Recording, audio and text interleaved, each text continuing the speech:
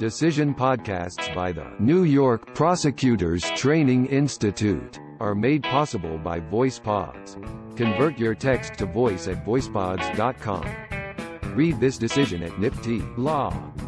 www.nypti.org/law. People v. Myers, decided on February 9, 2023. Garcia, J. While monitoring a wiretap in an investigation unrelated to this case, law enforcement officials intercepted a call that originated from a county jail. Defendant joined the call and made statements suggesting his involvement in a fatal hit-and-run accident. Local police were alerted to the call and thereafter obtained a recording of the call from the jail. Defendant was later charged in connection with the hit-and-run. The people introduced the jail recording as evidence at trial without providing notice within 15 days of arraignment pursuant to CPL 700.70. This was improper. A communication intercepted via wiretap is not exempted from statutory notice procedures merely because the same communication was incidentally captured on a separate, consensual recording. For that intercepted communication or any evidence derived therefrom to be admissible at trial, the prosecution must follow the CPL's notice procedures. Accordingly, because the jail recording evidence was derived from an intercepted communication, we reverse. 1. In October 2015, the Syracuse Police Department began investigating a fatal hit-and-run automobile accident.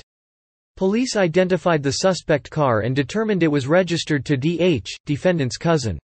When police interviewed D.H., he reported that his girlfriend was borrowing the car at the time of the crash. D.H.'s girlfriend told police that the car was stolen prior to the accident. At about the same time, in an unrelated investigation, the New York Attorney General's office obtained a warrant to wiretap the phone of A.C. The wiretap intercepted a call from A.J., an inmate at the Onondaga County Justice Center, OCJC. A.J. initially called D.H., who added A.C. to the call. While A.J., D.H., and A.C. were speaking, D.H. asked A.C. to put defendant on the phone. Defendant then made statements about the hit-and-run accident. A Syracuse police detective monitoring the Attorney General's wiretap heard the conversation, recognized defendant's voice, and notified the detectives working the hit-and-run case.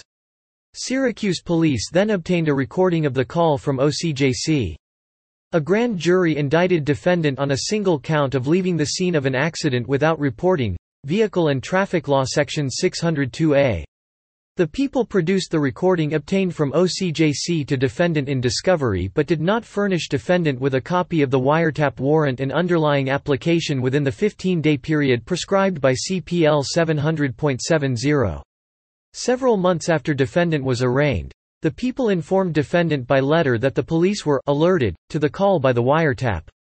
Defendant moved to preclude the call from evidence on the grounds that the people failed to adhere to the CPL 700.70 notice procedure.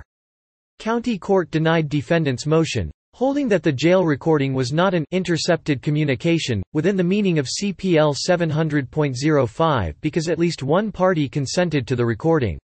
The tape was entered into evidence and defendant was convicted.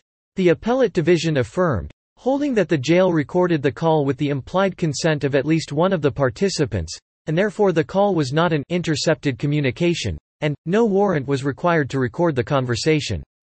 And the people were not required to comply with CPL 700.70 before using the recording at defendant's trial. A judge of this court granted defendant leave to appeal. 2. Criminal Procedure Law Article 700 prescribes the procedures governing eavesdropping warrants, commonly referred to as wiretaps.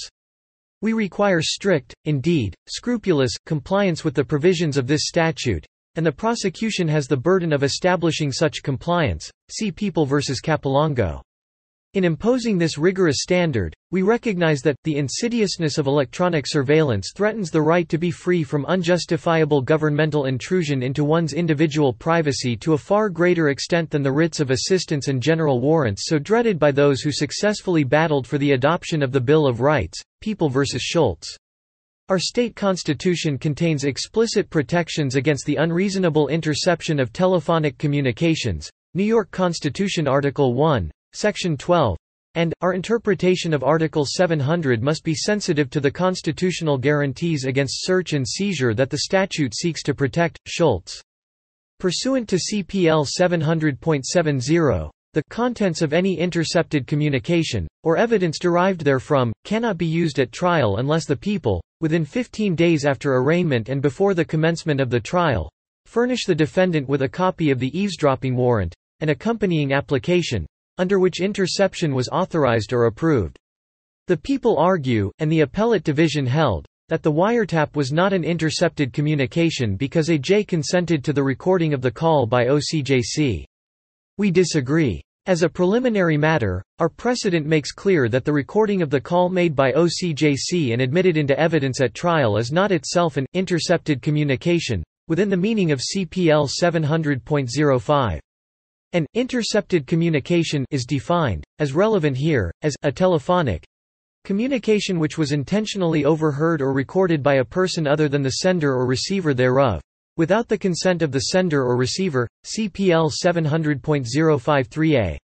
In People v. Diaz, we held that, detainees, informed of the monitoring and recording of their calls, have no objectively reasonable constitutional expectation of privacy in the content of those calls. In such circumstances, detainees impliedly consent to the taping of those conversations. People v. Williams. The recording made by OCJC was made with the consent of AJ, the sender, and accordingly was not an intercepted communication. See CPL 700.05. OCJC could share the recording with law enforcement officials and prosecutors without violating the Fourth Amendment. Diaz. That does not end our inquiry, however. The issue here is whether the recorded conversation obtained from OCJC was derived from an intercepted communication. Guided by the principle that Article 700 and all its integral parts should not be treated lightly or with cavalier disregard, Schultz, we interpret the statute to require an independent consent analysis for the eavesdropping conducted pursuant to the warrant. The wiretap and the recording made by OCJC are separate and distinct pieces of potential evidence, and the fact that they captured the same information does not affect this analysis. Indeed, it is not unusual for evidence to be inadmissible for one reason, and yet, admissible under a different theory. People v. Simmons, admitting into evidence consensual recordings of phone conversations while suppressing recordings of the same conversations obtained pursuant to an unlawful wiretap. Just as the existence of the wiretap does not convert the jail recording into an intercepted communication, the consent given to OCJC does not convert the wiretap into a consensual recording and vitiate the protections of CPL Article 700. The fact that the sender consented to recording by the detention facility has no bearing on the status of the communication overheard on the wiretap. Authorization for the Attorney General's office to listen to and record the call came from the eavesdropping warrant, not AJ's consent. When the Attorney General's office intercepted the call, it was intentionally recorded by a person other than the sender or receiver thereof, without the consent of the sender or receiver. CPL 700.053a. The wiretap was therefore an intercepted communication, within the meaning of CPL 700.05. The Attorney General's office was permitted to share recordings from the wiretap with appropriate law enforcement officials pursuant to CPL 700.65. But use of that intercepted call or any evidence, derived therefrom, at trial was subject to the notice requirement of CPL 700.70. Whether the evidence obtained from OCJC is subject to that requirement therefore depends on whether the jail recording evidence was derived from the intercepted communication. It was. The substance of the wiretap recording informed law enforcement that the same conversation had been recorded by OCJC, leading the Syracuse police directly to the recording that the people used as evidence at defendant's trial. In listening to the wiretap, a detective heard incriminating statements about the hit and run, identified defendant as the declarant, and directed authorities to the OCJC recording. Clearly, the OCJC call is evidence derived from the wiretap. Moreover, it is not certain that police investigating the hit and run would otherwise have discovered the call. Indeed, the inmate who placed the call had no apparent connection to the hit and run incident. Because the wiretap was an intercepted communication, the people's failure to timely furnish defendant with a copy of the eavesdropping warrant and underlying application precluded the admission of the wiretap recording and any evidence derived therefrom. namely, the jail recording, into evidence at trial, CPL 700.70. Accordingly, the order of the Appellate Division should be reversed. Defendant's motion to preclude pursuant to CPL 700.70 granted and a new trial ordered. Order reversed. Defendant's motion to preclude pursuant to CPL 700.70 granted and a new trial ordered. Opinion by Judge Garcia. Acting Chief Judge Canatero and Judges Rivera, Wilson, Singas and Troutman concur. Decided February 9, 2023. Decision podcasts by the New York Prosecutors Training Institute are made possible by VoicePods. Convert your text to voice at voicepods.com. Read this decision at NYPTI Law. www.nypti.org/law